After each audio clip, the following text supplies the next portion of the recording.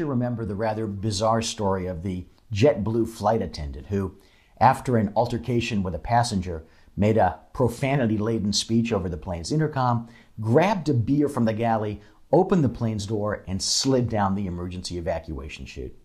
Within hours, he had received his 15 minutes of fame, lauded by other self-absorbed losers for his refusal to take it anymore. Many medical groups have their own physician version of that flight attendant, prone at any moment to go off on a patient, a nurse, or a colleague. I guarantee you that no one of sane mind will think that it's funny.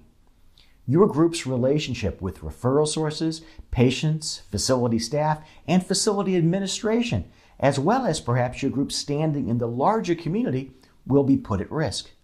So what are you doing now to prevent this potential situation from blowing up your practice?